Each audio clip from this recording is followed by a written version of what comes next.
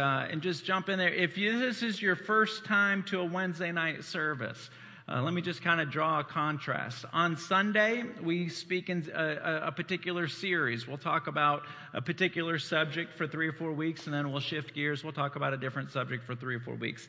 On Wednesday nights, however, what we do is we take one book of the Bible and we just plow through it. And so since the beginning of the year, January 1st, we've been going through the prison epistles, which are 4 books of the Bible that Paul wrote while he was in prison. We've already gone through Ephesians. We've already gone through Philippians. Now we're going through Colossians, and next is Philemon. And so it's really cool because here this guy is, he is in prison, eating whatever they serve in prison. Not real good food, but he's in prison, but he's still operating in his gift. The reason why that just blows me away is I have a tendency, I don't know about you, when I'm having a bad day or if I'm in a rough season, all of a sudden I get laser focused on my issue and I'm no longer as effective in other areas of my life because I'm so laser focused on my issue. But Paul, he was just as or almost as effective when he was in prison. And so that just really inspires me. You know, I don't want to be that guy that hell looks at and says, just send him a bad day and we'll slow him down. I don't want to be that guy. So let's just learn from him and let's continue to glean. In chapter 3 of Colossians, he talks about having this new life available to us. In other words, while before you had a relationship with Jesus, you had one type of mentality. You lived a certain way. You acted a certain way. And then all of a sudden, when you give your life to God, you start acting a certain way. You think a different way. And additionally, you have this anointing or this presence of God on you that wants to unveil his assignment on your life, which is just awesome. When you ask a kid, what do you want to do when you get big? Typically you hear fireman, policeman, teacher, nurse, whatever.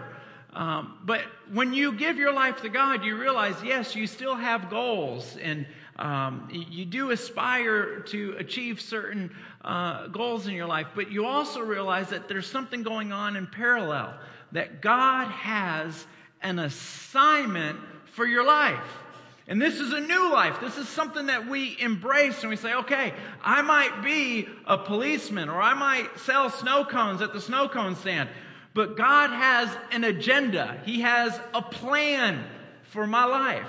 And Paul encourages this. So basically what we do on Wednesday that's a little bit different from Sundays is we take a chapter and we just go through it. Now, I believe this chapter has 21 verses in it, so we're not going to go through all 21, but I did pull out about 6. Let's start off with the first one. Are you guys ready? Well, let me pray first. Father, we love you so much. And I just pray that your Holy Spirit would just cause your word to come alive. This is just a book, just like any other book in Barnes & Noble, unless your Holy Spirit causes it to come alive inside of us. Lord, let it pierce between the bone and the marrow, convicting us of the thoughts and the intents of the heart. Lord, we love you, Jesus. Can everybody say amen real loud? Amen. Amen. Real loud. 1, 2, 3. Amen. All right. You sound good. I know you're tired. I'll do all the work. Don't worry about it. All right. Here we go.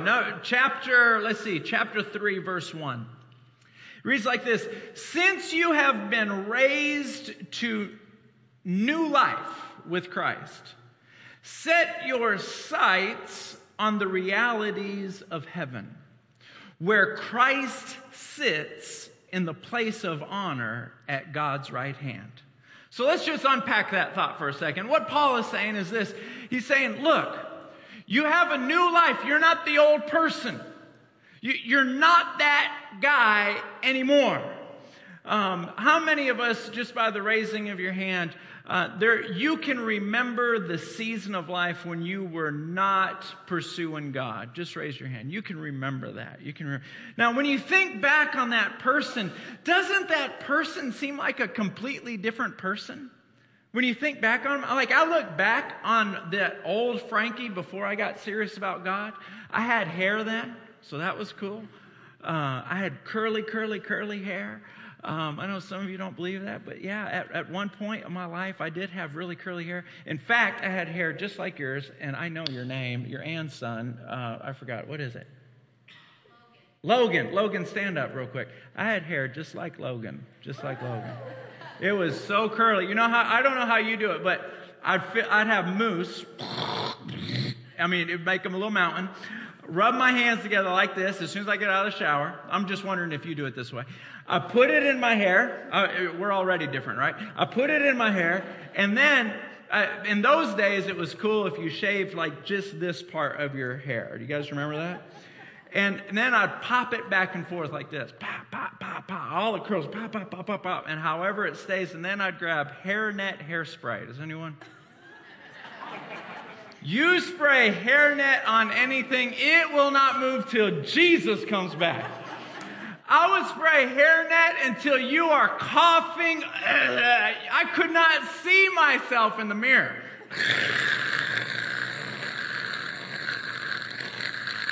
That's the cool thing about hairnet. You can hold it down for hours. You ever notice that? Just hold it. Does anyone here use hairnet? Come on, raise your hand. Love hairnet. So, and I just leave it. I can remember the old Frankie. I can remember him. But the way I used to talk back then, the way I used to think back then, when I look back on that person, it doesn't even feel like the old me.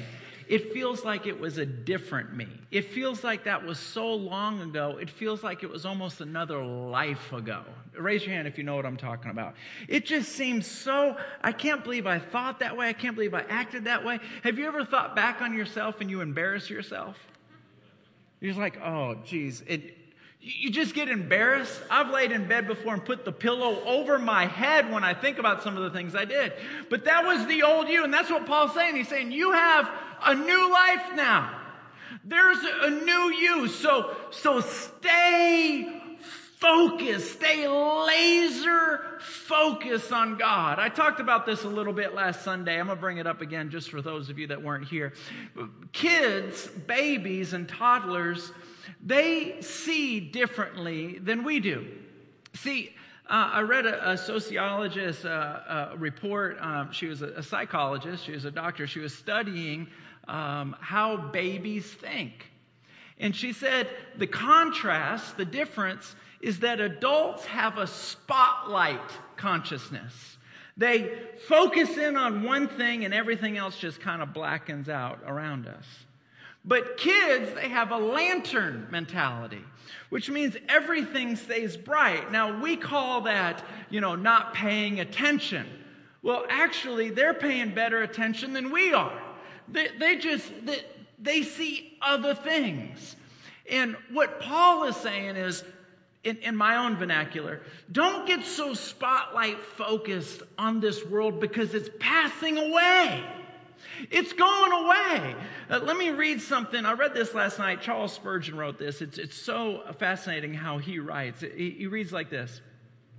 A pigeon, speaking of a bird, a pigeon oppressed by excessive thirst saw a goblet of water painted on a signboard. Not supposing it to be only a pitcher, she flew towards it with a loud whir and unwittingly dashed against the signboard and jarred herself terribly. Having broken her wings by the blow, she fell to the ground and was killed by one of the bystanders. The mockeries of the world are many, and those who are deluded by them not only miss the joys they're looking for, but in their eager pursuit of vanity bring ruin upon their souls. We call the dove silly to be deceived by a picture, however cleverly painted it was. But the epitaph shall we apply to those who are duped by the transparent false allurements of this world. Now, he's so much more poetic than I am. That's why I read it word for word. But he says so clearly, don't be duped. Don't be duped. Is there anyone here interested in the Floyd Mayweather-Pacquiao fight this weekend? Is anyone interested in it? All right, about 4 of us. That's awesome. I was watching a story on SportsCenter about one of the boxers, Floyd Mayweather, and they were showing his cars. He's got like 20-something cars, like Ferraris, Bugattis, Bentleys, you name it, he's got it. He got out of prison or jail. I don't think he actually went to prison. He went to jail he was supposed to be there for 90 days. He was only there for 60 days because he said the diet was not conducive for his athletic physique. And that worked. The diet was not conducive. Okay, anyway, you guys got it. So they let him out 30 days early. He gets out and he goes, man, I really learned my lesson. And to remind me of the lesson that I learned, I don't know what lesson it was, I'm going to go buy a white Bentley. He's got like 23 cars. And I was watching the interview, and they were doing the interview in front of his garage, and I was looking over his shoulder, and I was like, my goodness! 2 or 3 of those cars, or maybe one of those cars, is worth more than everything I own. And I'm backing up and I'm like, everything he owns is going to be gone along with my stuff. All of our stuff. Now, he may get to be able to ride down the road with his rag top down so his hair can blow, whatever, in his convertible. Yeah, I went there. He can ride, but that's going to burn. It's all going. So Paul is saying, stay focused. Here we go. This is the second. I've just got maybe 4 or 5 I'm going to read. But here's a chunk of scriptures. Verse number 5. It says this. So put to death the sinful earthly things lurking within you. Have nothing to do with sexual immorality. Have nothing to do, what he's saying is, have nothing to do with porn on the internet. Have nothing to do with having a sexual relationship with people that you're not married to. Have nothing to do with these things. Impurity, lust, evil desires. Don't be greedy. For a greedy person is an idolater, worshiping the things of this world. Because of these sins, the anger of God is coming. Now, what's so interesting is when we read the Bible, it sounds so different than the theology that people are passing around today.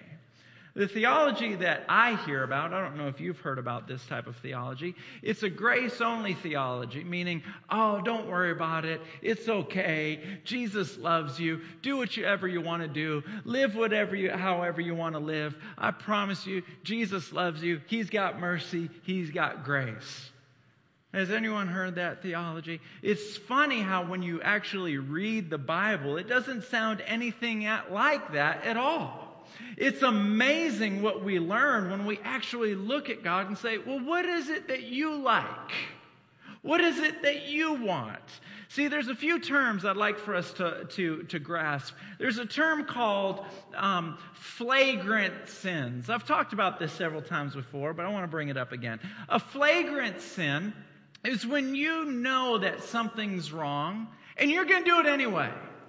I don't care. I do not care. I don't care. It is what it is. And I just think God's going to forgive me, so that's fine. It's a flagrant sin. Much like when I've illustrated it in the past, I've talked about it being a flagrant foul in basketball. It's a premeditated flagrant. I'm doing it. It is what it is. That is the same mentality that Judas had. I'm going to do it. And afterwards, he was remorseful, but he wasn't repentant. He was just remorseful. Those things is crystal clear. It stirs up the anger of God. We can't make a mockery of it. However, when it's not a flagrant sin, it's a sin that you did, you thought it, you said it, you whatever it, and you back up and you say, God, I'm sorry. I am struggling in this area. I don't want to live like this. Help me. See, there's a big difference between weakness and evil. There's a difference between being weak. You just say, God, I'm weak in this area. It's very different from flagrant sins. We can't make a mockery of it. And so here we go. Weakness and sinfulness. There's a contrast there. Verse 7. You used to do these things when your life was still a part of this world. But now is the time to get rid of anger, rage, malice behavior, slander. See, this is why Wednesday nights is so important. We literally unpack the Bible. Slander. In other words, don't talk bad about people. Don't do it. Slander and dirty language. Don't lie to each other, for you have stripped off your old nature, all of its wicked deeds. That's the old you. Don't act like the old you. You're the new you. Step into it. Walk into it. Verse 10. Put on your new nature and be renewed as you learn to know what your Creator and become like Him. Learn to know your Creator and become like Him. There's a process of learning. In other words, did you learn geometry or did you learn multiplication the first day you showed up to class? No, you had to learn it. And there's a process that you and I are constantly in of learning more about God. What is it that you like? What is it that you want me to do? Just this afternoon, I was in that room right around the corner there, and I was on my knees, and I was telling God, tell me what you want me to do. Teach me how to think. Teach me how to think. Now, some of you may say to yourself, Frankie, you're the senior pastor. You've been doing this for nearly 20 years. You should have it down by now. Well, I don't. I'm anointed to preach it, but I got to live it just like everybody else. Is it okay to be honest? I got to live it like everybody else. God, help me. Teach me. Reveal it to me. There's times where I hear from God and I know it's God. I'll bet my last dollar it's God. And then there's other times where I'm like, I hope that's God. Are you with me? Are you guys out there? Are you with me?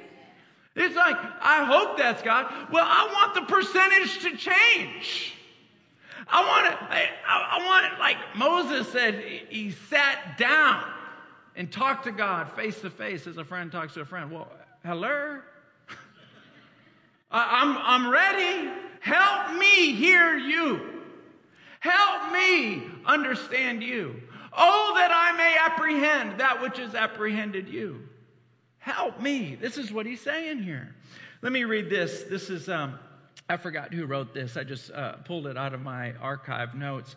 It reads like this. A man was passing along the street and saw a blind boy seated on his father's knee, holding in his hand a kite string. The kite flying away in the air, the man said, "Is it any satisfaction to you, my lad, to fly that kite when you cannot see?" "Oh, yes, sir," he replied. "I cannot see it, but I can feel it pull." See, there's something about God that just pulls on you. And some of you can feel it right now as I'm saying these words. You can feel it pull. You can feel this desire to be close to Him. That want that you have to be closer to Him, to be able to hear His voice a little bit clearer, that's God putting that in you. He puts the desire in you and then pulls you. And you can't see Him, but you can feel the pull. Nod at me if you can feel the pull. You can feel it. And this is what Paul continues to challenge us in. Verse number 13. Make allowance for each other's faults. And this is a big one. When I was writing notes today, I was like, oh boy, this one's more for me than for anybody in the room. But here we go. Make allowance for each other's faults. This is verse 13 of chapter 3. And forgive anyone who offends you. Remember, the Lord forgave you, so you must forgive others. All right, I got a few thoughts on this. Number one, I'm not any happier than you are that that's in there, but it's in there. It's in there. I've got idiots and schmagools in my life too, all right? Come on, raise your hand. There's some people that you just go, I'm only going to forgive you because Jesus wants me to, because you are so stupid. Are you with me? So we're going to read it and we're going to put on the new you, right? I'm doing it too. Here's the thing. When he says these words, to overlook, to make allowance for another's faults, their weaknesses, what I felt the Lord kind of revealed to me is when somebody makes a mistake, I have to be able, watch this, to overlook it without making them pay for it first. Did you get that? I'm going to forgive him, but I'm going to let him know that I'm ticked, then I'm going to forgive him. I'm going to make allowance for his fault, but I'm going to let him know he's at fault. Now, is that really making allowance for the fault? It's like, hey, I am so ticked off at you, but I'm going to forgive you. Is that really making an allowance? Making them pay for it emotionally and mentally, and then forgive them. I don't know that that's what he is intending by this scripture. What I think that he's intending, because of the banner of love that he waves through all of his epistles, what I think he's trying to say is, hey, of all the gifts you could ever have, love is the greatest one you could ever have. And love takes this filthy sin and covers it and pretends like it never even happened without making them pay first. The Bible says to love each other as Christ loves the church. What if, when we stood in heaven, Jesus looked at us and said, I did tell you that I was going to forgive you of all your sins, but before I forgive you of all your sins, we're going to talk about them one by one. Before I throw it from the east to the west, before I cover it with the blood, I want to talk about, what were you thinking? I don't think that's what God had in mind. And so when I felt the Holy Spirit just trouble me when I was putting these notes together, it was like, Frankie, are you able to overlook it and to forgive them without them ever knowing that they had a fault? I'm just dealing with that. I wish I could say, yes, Lord, I can do that. But I'm working on it. I'm working on it. Does anyone here have anything you're working on? Oh, you're perfect. Oh, okay. Oh, my bad. We got some blank pages back here. Why don't you just finish writing the Bible?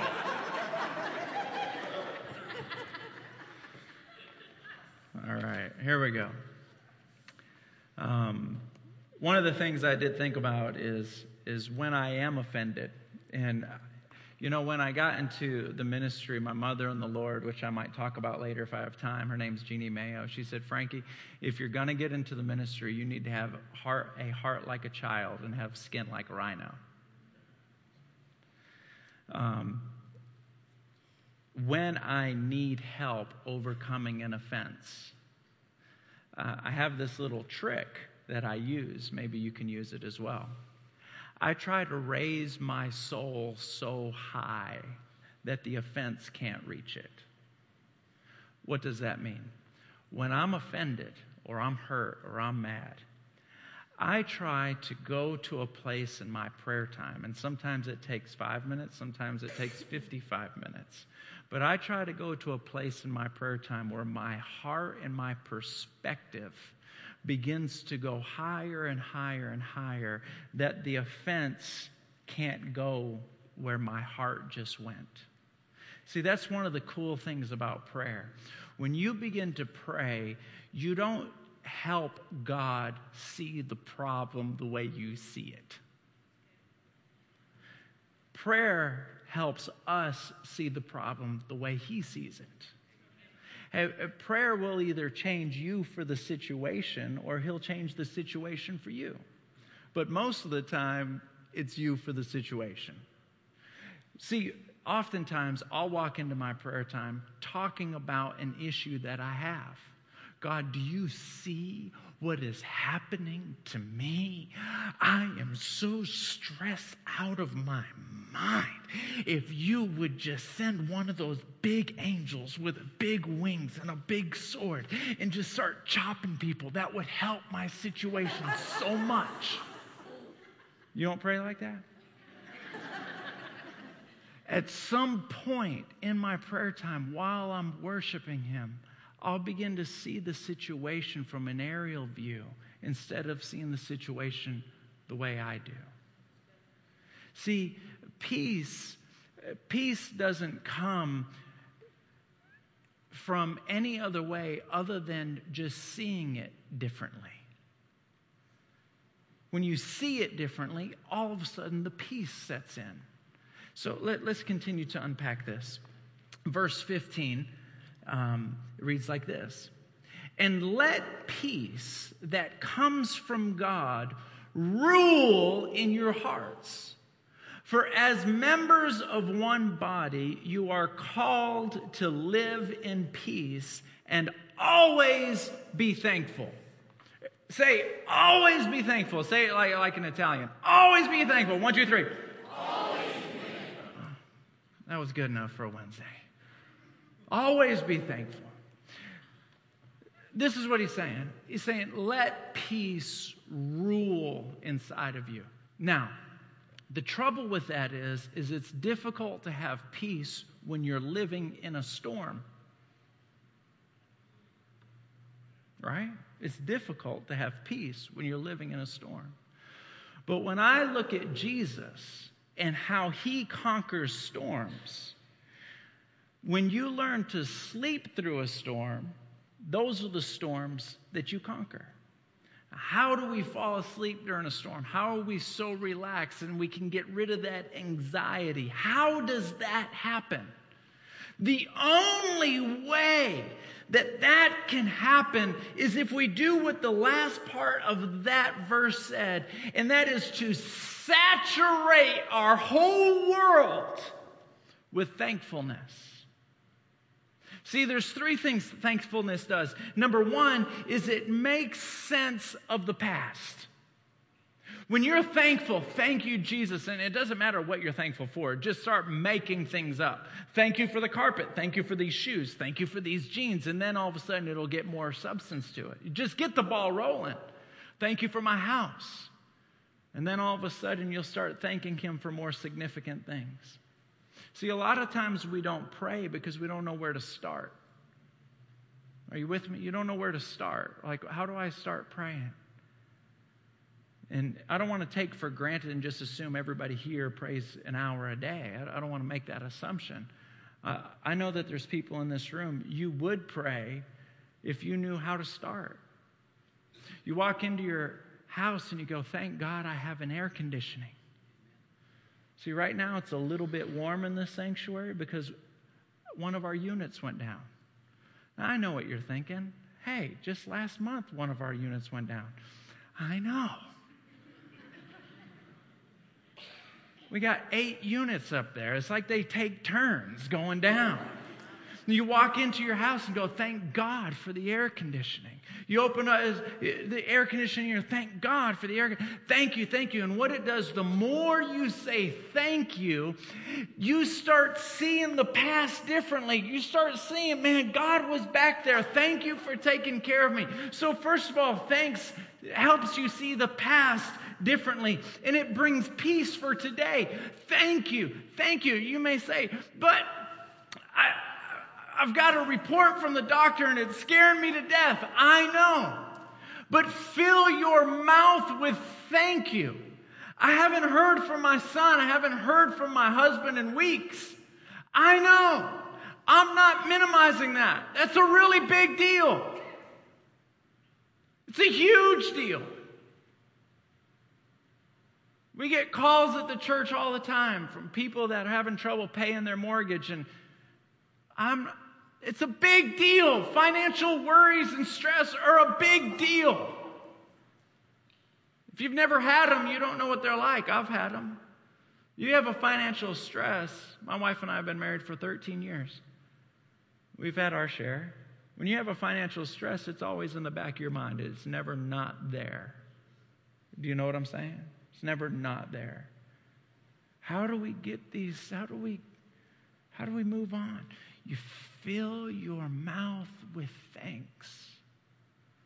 Thank you for this house. Thank you for the carpet. Thank you for my kids. Thank you that I'm not in a hospital. Thank you that I live in America. Even better, I live in Texas.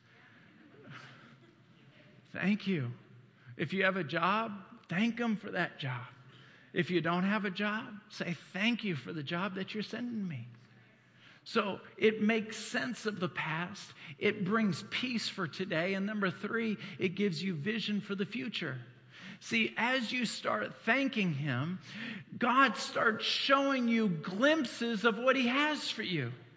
I know this is hard for us to embrace sometimes because our plans for ourselves are so good, right? But God's plans for you are better than your plans for you. I know that's hard for us to embrace because we think if what we want would just happen, everything would be okay. But oftentimes we're asking God for a sandbox when He's saying, I'm not going to give you the sandbox, I'm taking you to the beach. Now, how does that happen? We just keep saying thank you. Thank you. Sometimes I don't know what to thank Him about, so I just say thank you 700 times in a row. Thank you, thank you, thank you, thank you, thank you, thank you. If I said thank you lately, thank you. What does that do? It makes sense of the past. It brings peace for the present, and it gives you vision for the future. And that is when peace starts setting in because the Holy Spirit begins to speak to you and say, all those things that you just thanked Him for, if God can do all of that, He can surely do what you're worried about. That's what thank you does. Have a thankful heart. Let's go to a few more verses. Verse number 18 reads like this. Wives. So if you're a wife, listen up. If you're not a wife, but you're a single lady, listen up. All the single ladies, listen up. Submit to your husbands as fitting for those who belong to the Lord. Submit to your husbands. In other words, your husband is the leader of the household. Now, we might have a lot of emails in my inbox tomorrow morning. I would follow him, but he's a jerk. I would follow him, but he's not a Christian. Here's the thing. Let me just say, if you are married to a guy who's not a Christian, he's still the leader of your household. He is. Unless he is asking you to sin, he's the leader of your household.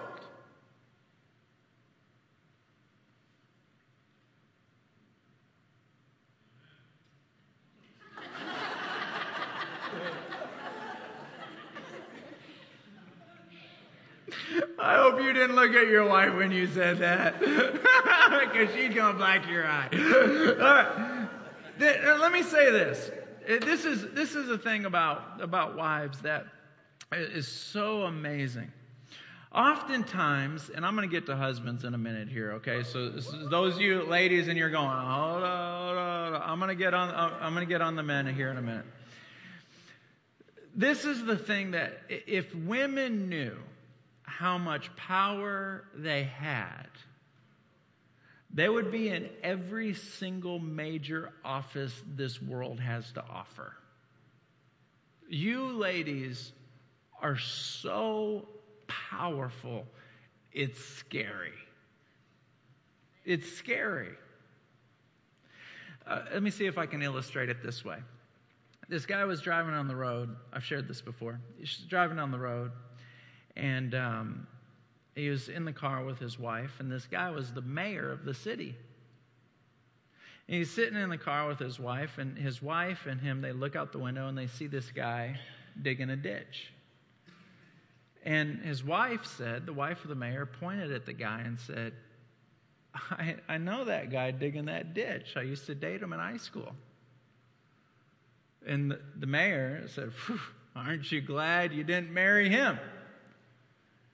And she said, well, if I would have married him, he'd be the mayor. See, I'm telling you, women are powerful. I'll tell you another anecdote. This one's real. That one I think is real too. But this one happened to me. I was at, let me think. I think I was at the Cheesecake Factory. I was at Landry's like 5 years ago, sitting outside on the patio. It was right after church. I was sitting with a family from our church. And there was these 2 teenage girls that were going home with that family to go spend the afternoon with them. And we were having an adult conversation, and we weren't really including the 2 teenage girls, and the guy that I was with wanted to include them, and so he looked at the 2 teenage girls, and he said, so what are you guys going to do once you get older? Because they were both about 16. They were giggling, and they were playing with their phone, and they had all this stuff. What are you guys going to do when you get older? And they both started giggling. And she goes, well, we're gonna marry somebody rich. Both of us. We've already talked about we're both going to marry somebody rich. And the guy, very successful, he said, well, why don't you marry somebody poor and get rich together? See, women, if you believe in your man has not shown you the best of him. Now, some of you might be thinking, not my man. He used to have a 6-pack, married him, now he's got a keg. Not my man. Let me tell you something. Your man has not shown you the best of him. There's more in there than what you know. It's your responsibility to call it out of him. Now, I know what you're thinking. That's his responsibility to call it out of me. We're going to get to them. We're going to get to the men in a minute. Just hold your horses.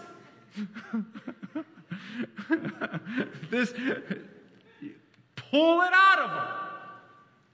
Pull it out of him. Pull it out of him. You say, I don't know how to do that. Oh, yeah, you do. You women are geniuses. You can play with our head like a yo-yo. Yeah, you do. Now let's get to the men.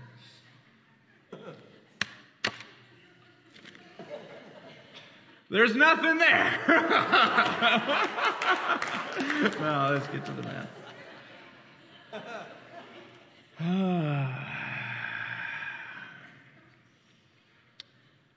Husbands. Love your wives and never treat them harshly. Love your wives and never treat them harshly. Let me see if I can say it like this. Wives should make a man feel good when they come home. Husbands should make wives feel sad when they leave.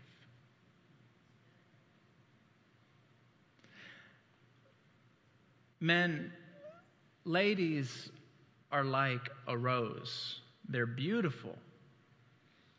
but they're fragile. And they only get as beautiful as the soil and the weather around it will help it be. When we stand in front of God, I believe God's going to ask us about our wife first. You know how I know that? Because you're one flesh with her. And you are the first thing on the agenda when you stand before God. Let's go a little bit further. Verse 20. Children. How many of you are a child of somebody? So I'm talking to everybody. That's great. Children, always obey your parents, for this pleases the Lord. The funny thing is that all of us are somebody's kids. Now, if you have a parent that is alive, your aim should be to do what you can do, all that you can do to please them. Now, trust me, that we all have parents, and we have those moments where you think, if I were to give her the Grand Canyon, my mom still wouldn't be pleased. Let's not get caught up. You know what I've noticed about my parents? I hope neither one of them ever hear this, because this is very transparent and embarrassing. But when I was younger, I didn't see any flaws or faults that my parents had. Well, now that I'm older and I have my own likes and my own desires and my own style and what I think is, what I've noticed is now I see their faults that I didn't see before. And so I'm more apt to look at those faults and to judge them. Because now I'm a little bit older and I see them now. So it's a little bit more difficult for me to honor them than it was when I was like, let's say 5. I thought my parents were the king of the world. Well, now that I'm older, I see some faults that I didn't see when I was a kid. So now it's a little bit harder.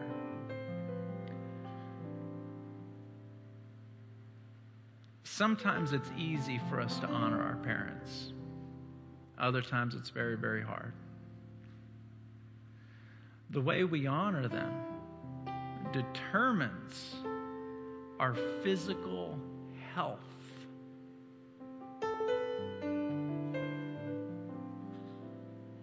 It's in the Bible. It says, honor your parents so that you will live a long life. Now, if you don't live a long life, what does that mean? That means you got sick from something. To honor them. Well, what they did is not honorable. That has nothing to do with how much you honor them. See, unforgiveness is unforgivable.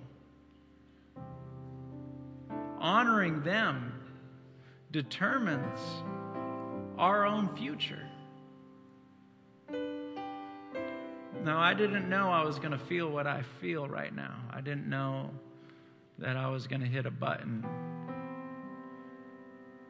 I have other points here, but I didn't know that I was going to hit a button for some of you.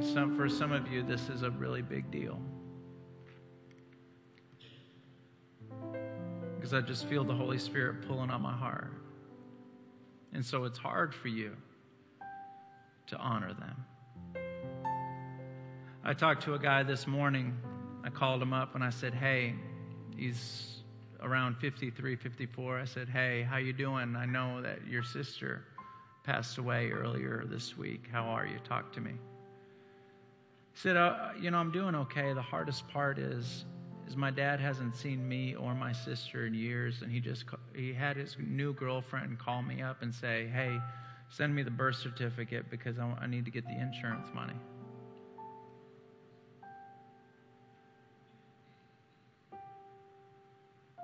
He goes, it's really hard for me to I just have to laugh at my dad at this point, because if I don't, I'll just cry. So I understand a lot of our parents are not what we hoped they would be. But I want to encourage you to come before. I want to encourage you two things. Number one, to honor them anyway. Honor them anyway. And number two, here's the big one. I have a mother in the Lord named Jeannie Mayo. She adopted me when I was like 19. And I would ask her, how come you give me so much of you? Why do you do that? You're not my real mom. And she goes, I never had a dad. And my mom wasn't really that great. So I decided I was going to live my whole life giving away what I never had. And that's where I'm here. So I got two things to say. Go ahead and give your parents what they may or may not deserve for your own health. But turn around and be a father or a mother to somebody, the kind of father or mother that you wish you had. Be a spiritual father, a spiritual mother. Look across the church one day and say, that boy wouldn't be here if it weren't for me. That family wouldn't be here if it weren't for me.